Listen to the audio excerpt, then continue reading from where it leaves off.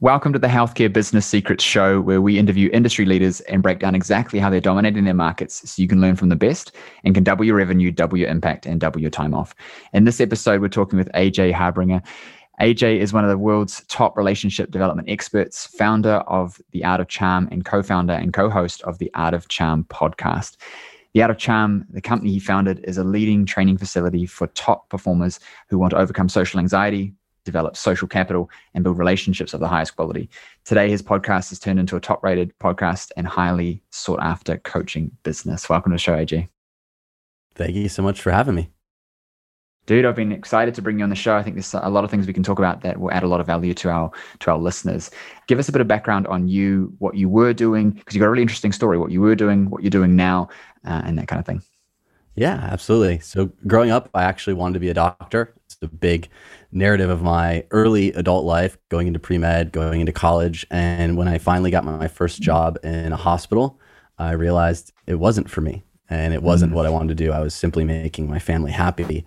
So I tried to pivot and I went into research, which I thoroughly enjoyed. I had a great time working on some cancer research projects that ended up getting published. And really the hands-on experience was just completely eye-opening for me as a different way of using my science background. And as I got into graduate school working on a PhD, that's when I sort of hit a wall in terms of my social skills and my ability to connect with my lab mates and with my principal investigator. And it led to a lot of imposter syndrome, a lot of self-doubt, and some anxiety. And I ended up starting a podcast around social skills about 15 years ago, trying to learn more and build up my own social skills so I could make more friends, so I could have a better dating life, and ultimately get along with my lab mates and make an impact. And the podcast took off, and I found out that I was not the only one who was struggling with introversion, and there wasn't really a great place to learn social skills.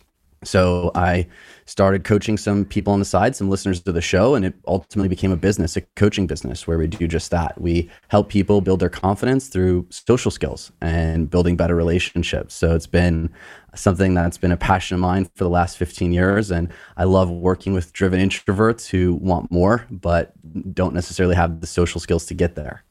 Yeah, I think it's incredible. And my listeners may not even know, I had severe generalized anxiety for pretty much most of my life. I was prone to depression.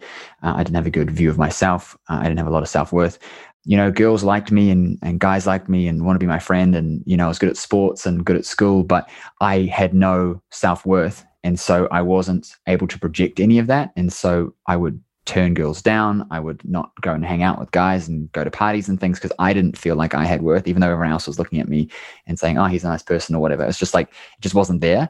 And there was a lot of anxiety. And so it really limited my ability to be successful early on. And it wasn't until I kind of got to a point where I was like, I'm sick of this. I don't want to feel like this. And I know that this is the thing that's stopping me. And it was in a psychology lecture at chiropractic college that I went, hey, I think I've got generalized anxiety. So I ended up connecting with the professor and doing some sessions. And she was like, yep, it's pretty bad.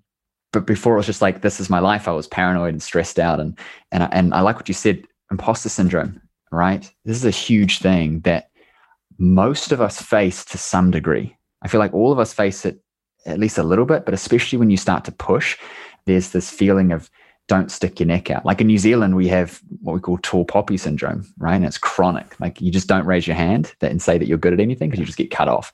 And so it means that it's, you know, seemingly a nice, chill, relaxed place. But in reality, there's this kind of underlying, like it's also because no one wants to say they're good at anything because there's this skepticism, which is what was interesting for me working with a lot of people based in the US is culturally, there's more of being a key performer and being successful and stuff like that, which I hadn't been exposed to before. But looking at my own journey, it's like, man, if I could have got rid of some of that stuff or changed it or understood it better, I could have served my clients better. I could have grown more and I'd be in a different place. Why do you think so many of us, and interestingly in the health field, I feel like there's maybe more, I'm not really sure, of people with imposter syndrome? Why do you think that kind of exists? Where does it come from? Well, I think the first part of it is you're not actually an imposter. Imposters don't feel imposter syndrome. So if you're driven to achieve, if you are someone who wants to be the best at something, who doesn't just want to rely on your talent, well, oftentimes you're going to find yourself having that self-doubt. because you're putting yourself out there. You're getting outside of your comfort zone. And I know entrepreneurs face it. I'm sure health professionals as well as thinking about doing entrepreneurship face it. This idea that, well, everyone else knows more than I do, therefore I shouldn't be doing this, or I feel like I'm a fake or a fraud. And I had that getting into graduate school because I had some help from a previous professor. And once I got in there and I saw everyone else was talented and smart, I started thinking, well, I don't belong.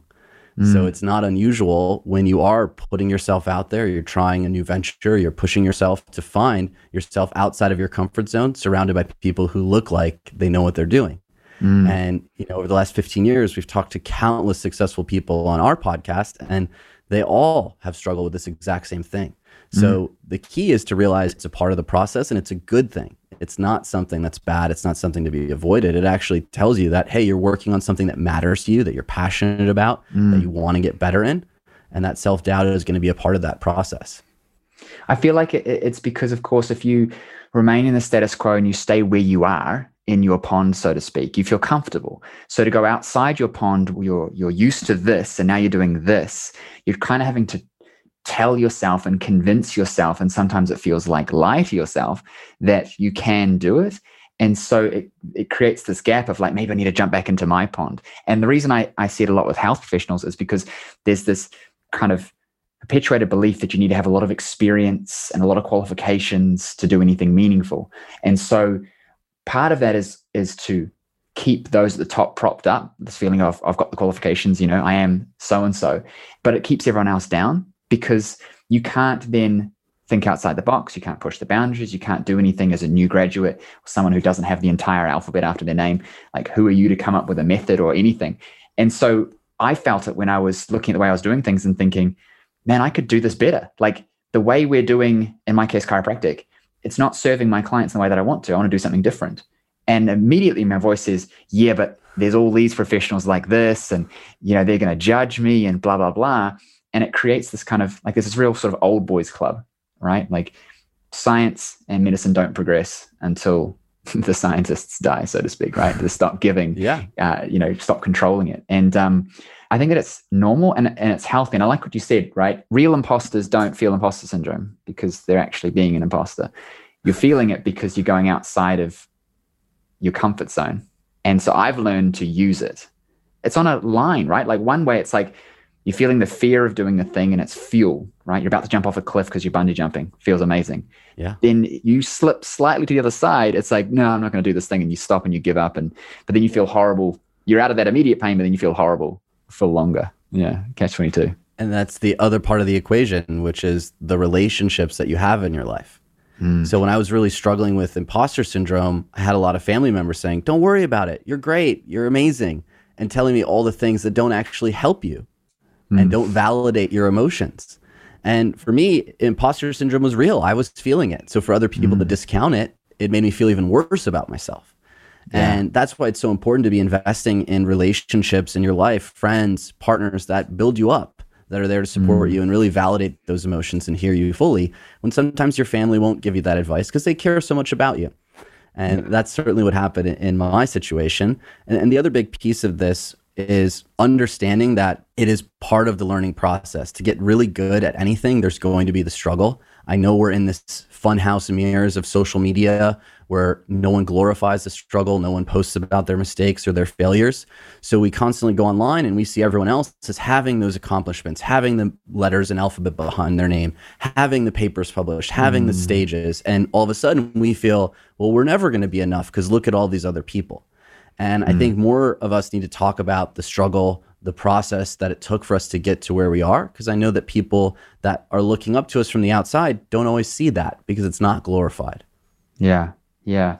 How do you reconcile, and maybe I'm wrong on this. I feel like there's an element of we want to know that our mentors struggled, but we don't want to know too much because we like to idolize them as a way of pushing towards where they are. And I feel like sometimes it's like that age old, you don't meet your mentors or whatever it says, don't meet your, because you start to realize they're human and it loses that edge. How do you balance that when it comes to leading people, being not too perfect, but still being in a position where they're looking up to you to see this is where I want to go. Because I find that with my staff, my contractors, and even my clients, of there's obviously the persona, and it needs to be authentic, versus, hey, I'm struggling, and then them losing that.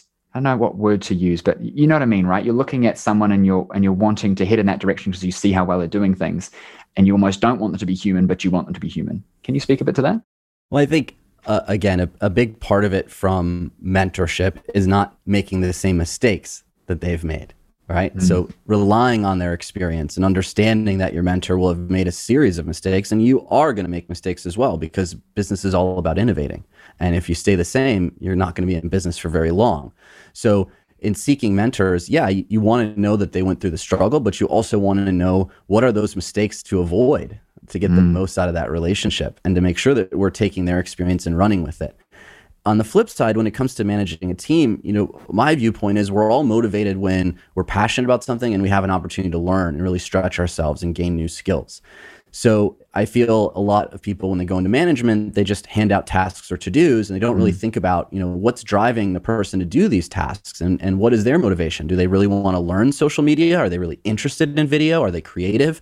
Instead of just saying, hey, edit this video for me or post this thing, I try to create an environment of learning and cultivate education and growth inside the company. And of course, that means I also have to be growing and learning, and I have to be sharing with the team what I'm working on myself and the areas that I'm pursuing growth in. And, when I think of the top executives, I think of Mark Zuckerberg as one who does that, who has a big goal for himself personally. He talks about it internally in the company, and everyone sees, hey, he has more to his personality than just get these tasks done, get this code pushed, get this new version live. And I think that's a really important part of being a leader, that they have that human side and they can tap into more of your personality than just the boss. Yeah. When you are a bit more introverted, you're less of someone who gains energy from others and kind of sort of projecting your personality out there. How can you still create impact and lead others when you have less of that energy? Because sometimes people feel like they need to become this person when they do stuff on social media or in videos, or they just avoid it entirely because they think that, well, I'm not going to be good there because I'm not like this person with all their energy. How can someone who is a bit more introverted use that as an advantage, and or still just connect with their audience in a similar way that people who are a bit more extroverted can? Because I know that's a lot of my audience fit into that boat. Yeah. Well, what I can relate to as an introvert myself is someone who is a better listener, who's more focused on what the other person is adding, their values, their concerns, their frustrations. So as an introvert, when it comes to being a leader and being someone who has to be out there and be the face, it's listening to your audience, it's listening to your customers, it's listening to your staff and really hearing them on a deeper level, and then imparting those little bits of wisdom. It's not going out there and pretending to be Gary Vee or pretending to be someone else who's very out there and energetic. The energy is not as important. It's really the connection. And we connect through listening and understanding people, not just by talking about ourselves. So even in a networking situation, being someone who asks good open-ended questions and then listens to what the other person is sharing and then adds what you know or what's related to the information that's being shared is a great way for an introvert to join the conversation, to foster connection without having to go out there and be the one who starts everything, who shouts from the rooftops. Yeah, it's interesting because most of us, we see the big extroverted figures and we put them on the pedestal and we think that's how I need to be. And we forget the value of being an individual. And I say this to my clients. I'm like, people are not going to like you just because of your face or your voice or what you're saying or what you're not saying. So trying to be something is going to be hard work because then it requires effort to maintain it. Whereas if you're just being you and you're being authentic and you're sharing genuine value, you're listening to your audience, people are going to become both repelled and attracted to that. So for me, it's like the more I can be of me, the more polarizing it becomes, the less vanilla I am, the more it's obvious, stay away if this doesn't resonate and come towards me if it does. You know what I mean? And people kind of forget that. They think I have to be like this other person. It's a common fallacy that you have to be everything for everyone.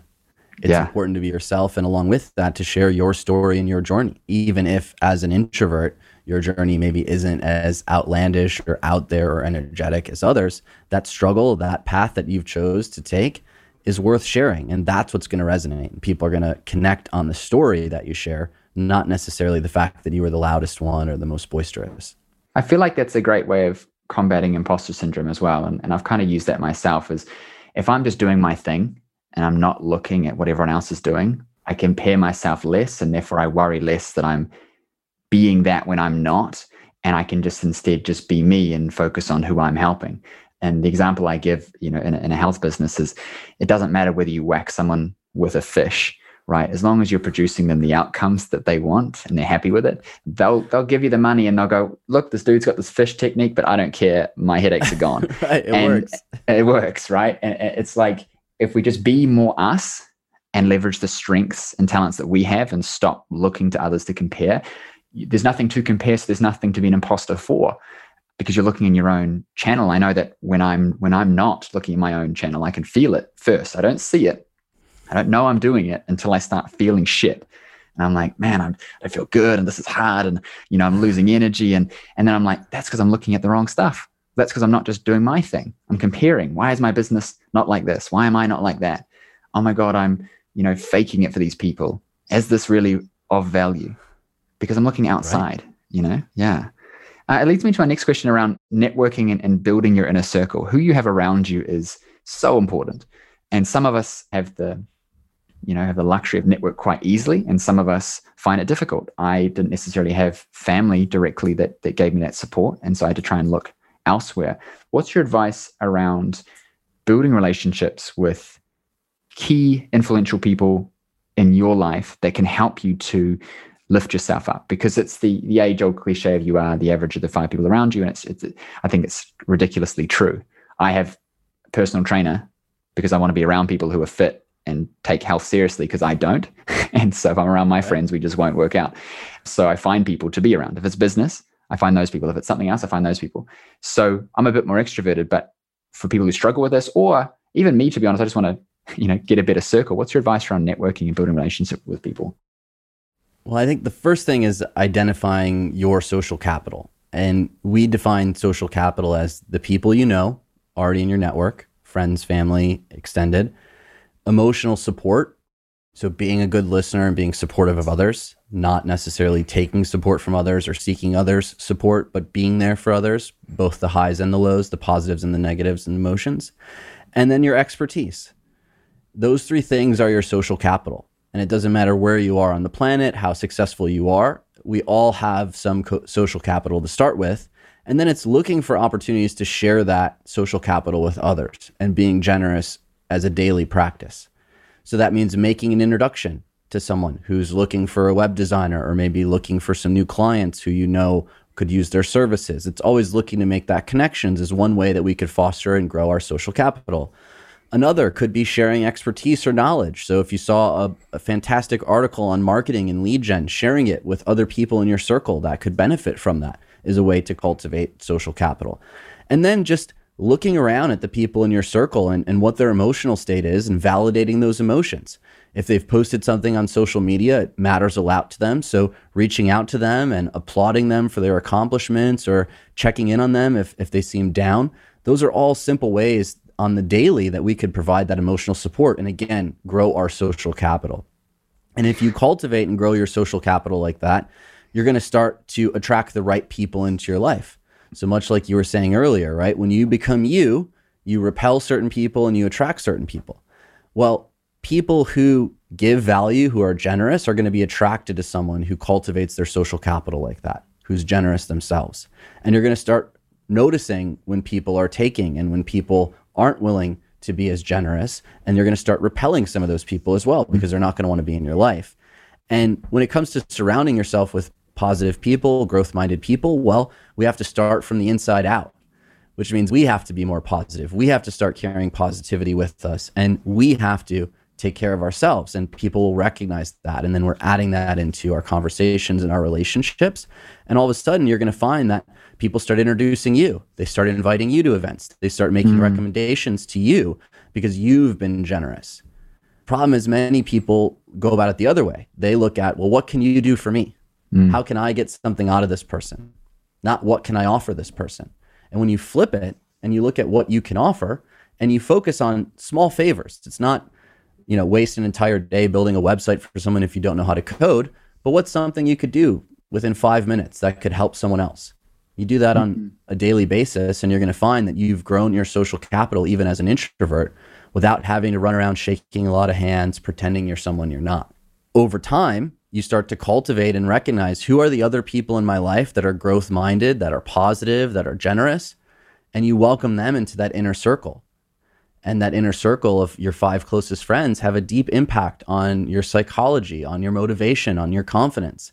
And those are the friends who are going to give you that solid advice, are going to pick you up when you're feeling that imposter syndrome, and are going to give you the willpower boost that you need to push through any of those frustrations or obstacles you may be feeling. So it starts inside out.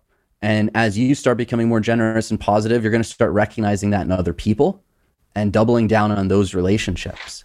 And again, in all of the interviews that we've done with all of these successful people, the commonalities are the same. They surround themselves with positive people. Yeah. They don't surround themselves with negative people. They don't surround themselves with people who are fixed mindset and not growth mindset. And all of a sudden, you're adding that to the world, and it comes back at you and it empowers you. What I'm hearing is listen and care, right? Yeah. Actually listen because you care, and do it authentically, not listening and caring to try and get something. Just actually genuinely caring about people is the underlying principle. And it makes sense, right? If you're giving without asking, if you're giving without the intent to gain, you're building this positive energy sort of buffer around you as you surround yourself with people, which naturally starts to repel the other stuff. Because we often let voices into our head, influence into our head, which shapes how we view the world, and therefore what we see in the world, and then how we feel about it. And it's not inherently us. It's just because of the constant dripping of negativity. We're on social media too much, looking at the wrong things, and not controlling that dialogue in our head because of the people around us. But to break that cycle, we have to change the dynamic. And you're changing the dynamic by focusing on things that you want to create for yourself and want to create in others first, because nobody wants to be around people who are constantly asking for stuff. You know what I mean? We want to be around givers. Yeah. And then when you're around givers, you're attracting more givers, and they give, and it grows. But you shouldn't be doing it to think, okay, I'm going to do this for 6 months to get a bunch of people around me who are going to give me some stuff, because that's not authentic and that's not going to work. You know what I mean? Like, people at the top of this game, they understand, they feel that. And I think it comes from focusing, people focus too much on the short term. How do I get something out of it? 6 months from now, I'll invest emotional capital for 6 months, and then I'm going to get something out of it. And they're not looking at the long term. Gary Vee talks about this as well, right? It's the relationships. It's 10 years from now, what can come from it? Yeah, for sure. Exactly. So 5 minutes of favors today, 5 minutes of generosity today on a daily basis is going to compound. 10 years from now, you're going to be surrounded by a world of opportunity that seems to be giving to you endlessly, because you've created that for yourself. You've literally trained the people around you how to behave and how to return that to you by being someone who is generous. Now, it's not to say people won't take advantage of you, but we need to understand that when someone takes advantage of us, it's part of the process. And we've now learned to not be so generous with that person in the future. Yeah. Right? That's important. And the other thing is being willing to let go of people. And I've had to do that at times in my life. There are some friends in college who thought starting a podcast and a coaching company was a crazy idea, and thought I was insane for leaving graduate school to do it. And I realized that if every time something happened in the new burgeoning business that I had, I called them immediately and said, oh man, you're not going to believe the website crashed today, right? Their response would be, I told you not to leave graduate school, right? Their response would be exactly the opposite of what I'd be trying to do. We don't realize how impactful those conversations are with who we call when we have a struggle, or who we call when we're frustrated, and what they reflect back to us impacts our motivation, impacts our decision-making, and ultimately the outcomes in our life. Yeah, 100%. You led me right to my next point, which is, how can we be okay with letting go of people? Because I feel like it's a rough concept, but people can be cancerous in your life, and it can be subtle, can be a slow burn.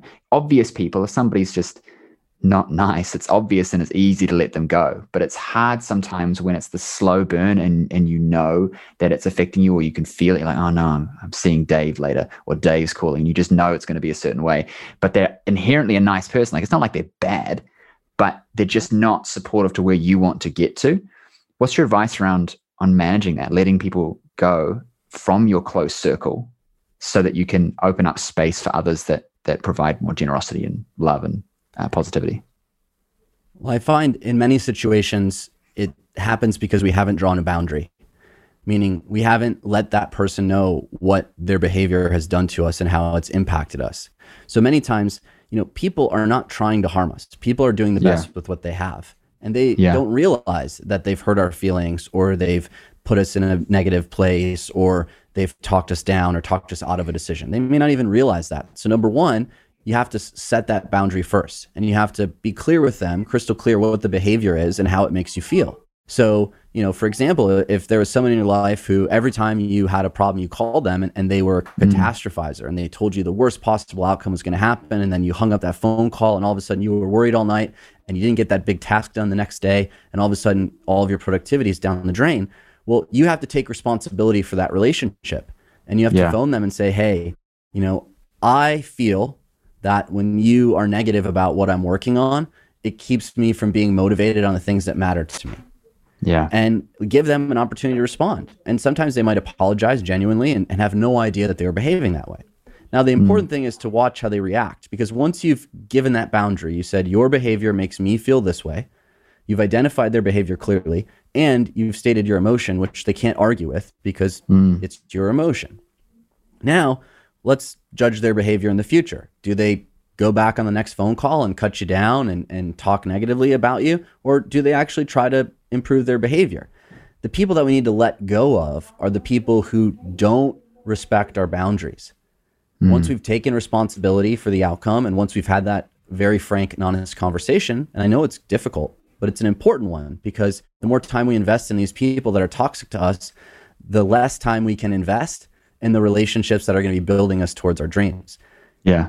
Now, that conversation of how do you let this person go? You say, hey, I really appreciated having you in my life. You've been a great friend. You've been a great confidant, X, Y, and Z. And talk about all the things in the past that you did love about this person. But for where I am in my life right now, I don't like the way that I behave around you. I don't like the way that I feel around you. I'm not comfortable with the way I carry myself in this relationship. And I don't think now is the best time for us to continue this relationship. And being that clear, it's tough. It's not an easy conversation, but that allows you to have taken responsibility for the relationship and moved forward, not held on to people and not allowed them to sink your dreams, your ambitions. And too many of us right now, if we're going out and creating, or we're starting something new, or making a massive change or pivot in our lives, we have to realize that it's going to be uncomfortable for the people around us, because we're changing our identity on them. And people don't like that uncertainty. Our comfort zone is built on the identities of the people around us. And when we start to change our identity, then it's going to make people uncomfortable. So there are going to be moments where you feel let down. You're changing who you are. You're going after something new, and you may not have people in your life who are as excited as you are. But when you take responsibility and say, hey, that behavior makes me feel a certain way, and they still keep acting that way, well, they're now choosing not to be in a relationship with you. Yeah. Right? Because you've given them that choice, and their behavior now has told you clearly what their choice is, which does not value you and your friendship. Yeah. Dude, where were you 15 years ago for me? This is great. I really struggled with that, and I really struggled with people. I was let down a lot by people, and it meant that I focused more on, well, I'm going to be safe and secure if I'm doing my thing, and I'm pushing people away, rather than establishing these boundaries, collecting these people around me that provide support. Because understanding now how important network is, not just for business or anything like that, but also for yourself. We all go through stuff, and there's always stresses and things come up. And when you have that network, those good people around you, it makes life better, but it also helps when things are hard. You know what I mean? And in business, who is important. It makes things easier, because, I've realized that you can go fast, as they say, by yourself, but you go far when you've got people. Brother. And at certain points in business, it becomes about your people. I couldn't have a health business that has approaching 10 practitioners and 5 staff and runs itself, and I'm only there an hour a week doing meetings, no clinical time working without investing in people.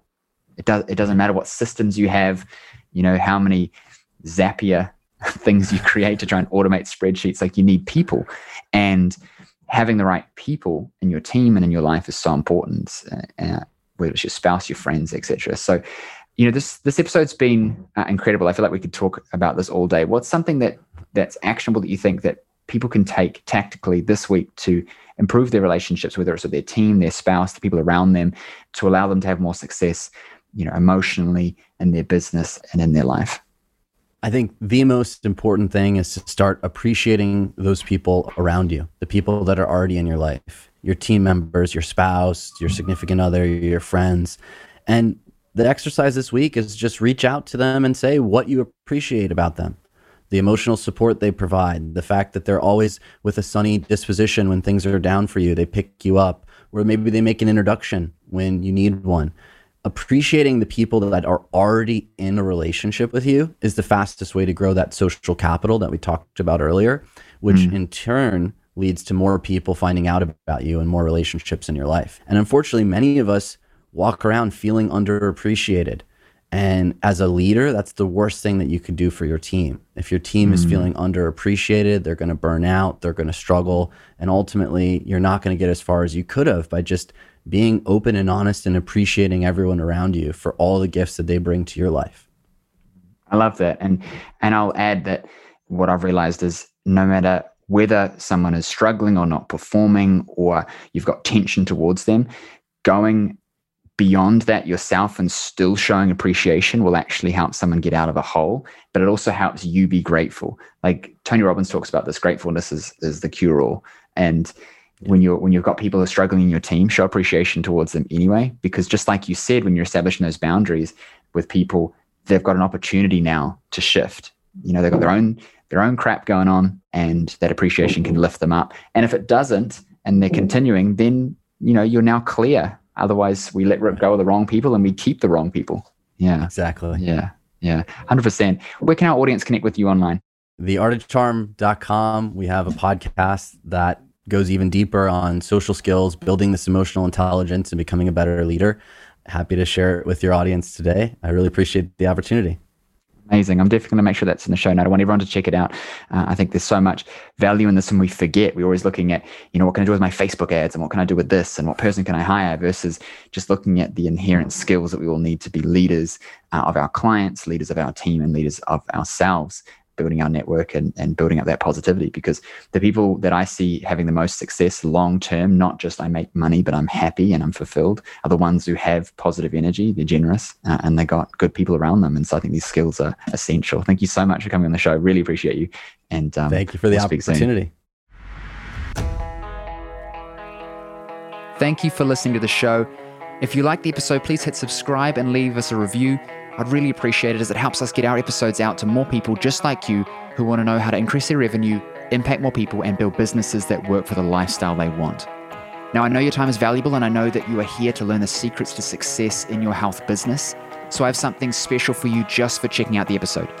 Now, if you're a health professional, coach, or trainer in business, and you're serious about growing a profitable, impactful business, then pay attention, because as a listener of the show, I want you to win. And so I've created a host of resources available exclusively for listeners of the show. So if you're tired of trying to figure out this game of business, marketing, and sales all on your own, and you're ready to just implement what's already proven to work rather than reinventing the wheel, I want you right now to go and check out healthcarebusinesssecrets.com/insider. That's healthcarebusinesssecrets.com/insider. And there you'll find over $5,000 worth of trainings, resources, and coaching available only for listeners of the show.